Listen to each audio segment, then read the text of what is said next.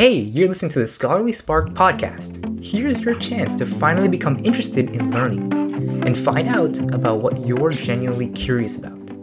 Join me as we experience different foods, the latest technology, immerse ourselves in a variety of phenomenal cultures, discover the secrets of civilization, find out about interesting people we never knew existed, and learn about what no one else dared to find out. I'm Vasan Narayanan, taking you on a journey through the mysteries of our world, all through the convenience of your headphones. Here we go.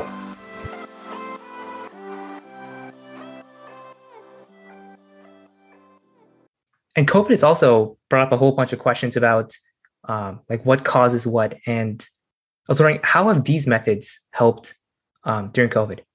Yeah. So there's a lot of really important causal questions around COVID, right? And that includes stuff like, how well do the vaccines work? Do they prevent transmission or just a disease? How long do they help? Which ones are better than others? Do the alternative treatments work? Do the non-pharmaceuticals like interventions like lockdowns and things do those work to reduce transmission? If you have a gathering, what are the, how much is that going to increase your risk by? Lots and lots of these really important causal questions. And we, fight and bicker over them endlessly, of course. And in order to sort of solve these problems, right, it's really tough because you can, again, imagine why all of these things might be small effects or big effects or somewhere in between, or maybe have, countervailing effects where they go in the wrong direction than you expected them to.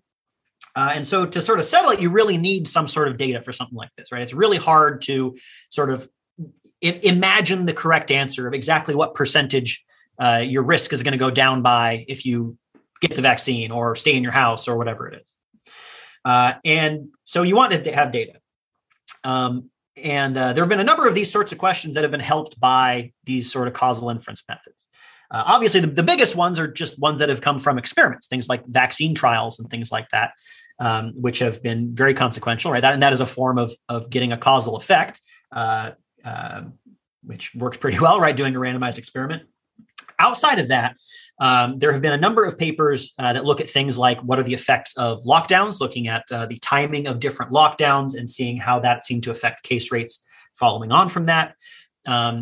Doing these sorts of studies is a little bit limited, partially because it just takes a while for the data to come out.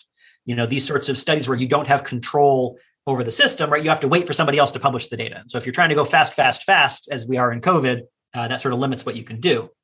And also it can be difficult to sort of work out all the different details. And I'm a little bit skeptical of all of the different studies that I've seen so far on what effects lockdowns have. I'm skeptical of the ones that say that they work really well. I'm skeptical of the ones that say they don't work at all. I'm just skeptical of those sorts of studies in general. But some things have worked really well. So one example of a paper that's not an experiment that really seems pretty plausible looked at the effects of contact tracing. So contact tracing, of course, is you have something on your phone, like maybe an app, and if somebody is diagnosed with COVID and your phone comes near their phone, it pings you. It says, hey, you came in contact with somebody who had COVID. Maybe you should go get tested. Doesn't necessarily have to be on a cell phone. It could be, somebody got COVID and they ask, who were you around this past week or something like that. So in England, they had this system where they were tracking the contact tracing numbers in an Excel spreadsheet. Now, Excel has a maximum size. You can't have more than a certain number of rows in an Excel spreadsheet. And of course, there's a lot of people being tracked with the contact tracing. And at some point, they hit the maximum number of rows. So anybody who had their data coming in after that maximum number was reached was not put in the system. So the contact tracing system randomly missed some people based on whether they happened to just be right before the cutoff or right after. So by comparing these two groups of people who just barely made it into the spreadsheet, people who just barely didn't, by complete random accident, you basically have a randomized experiment. Some people randomly were in the contact tracing system. Some people randomly were not. And they were able to estimate the effectiveness of the contact tracing system on this. How much lower were the COVID rates in the people who managed to, or how much lower were the things like deaths and serious disease, and how much higher was the catching all the different cases in the people who were in the system versus out of the system.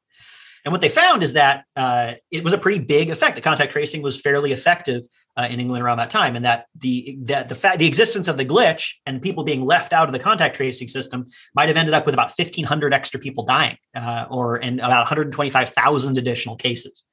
So this is an example of a non-experimental study finding that there is a strong causal effect of this contact tracing. It's been super fun learning with you. Thank you for taking the time to listen to me. Join me next week as we explore another part of the numerous and ever-increasing mysteries of our world. I'm looking forward to exploring something new that you've never heard about next week. Talk soon.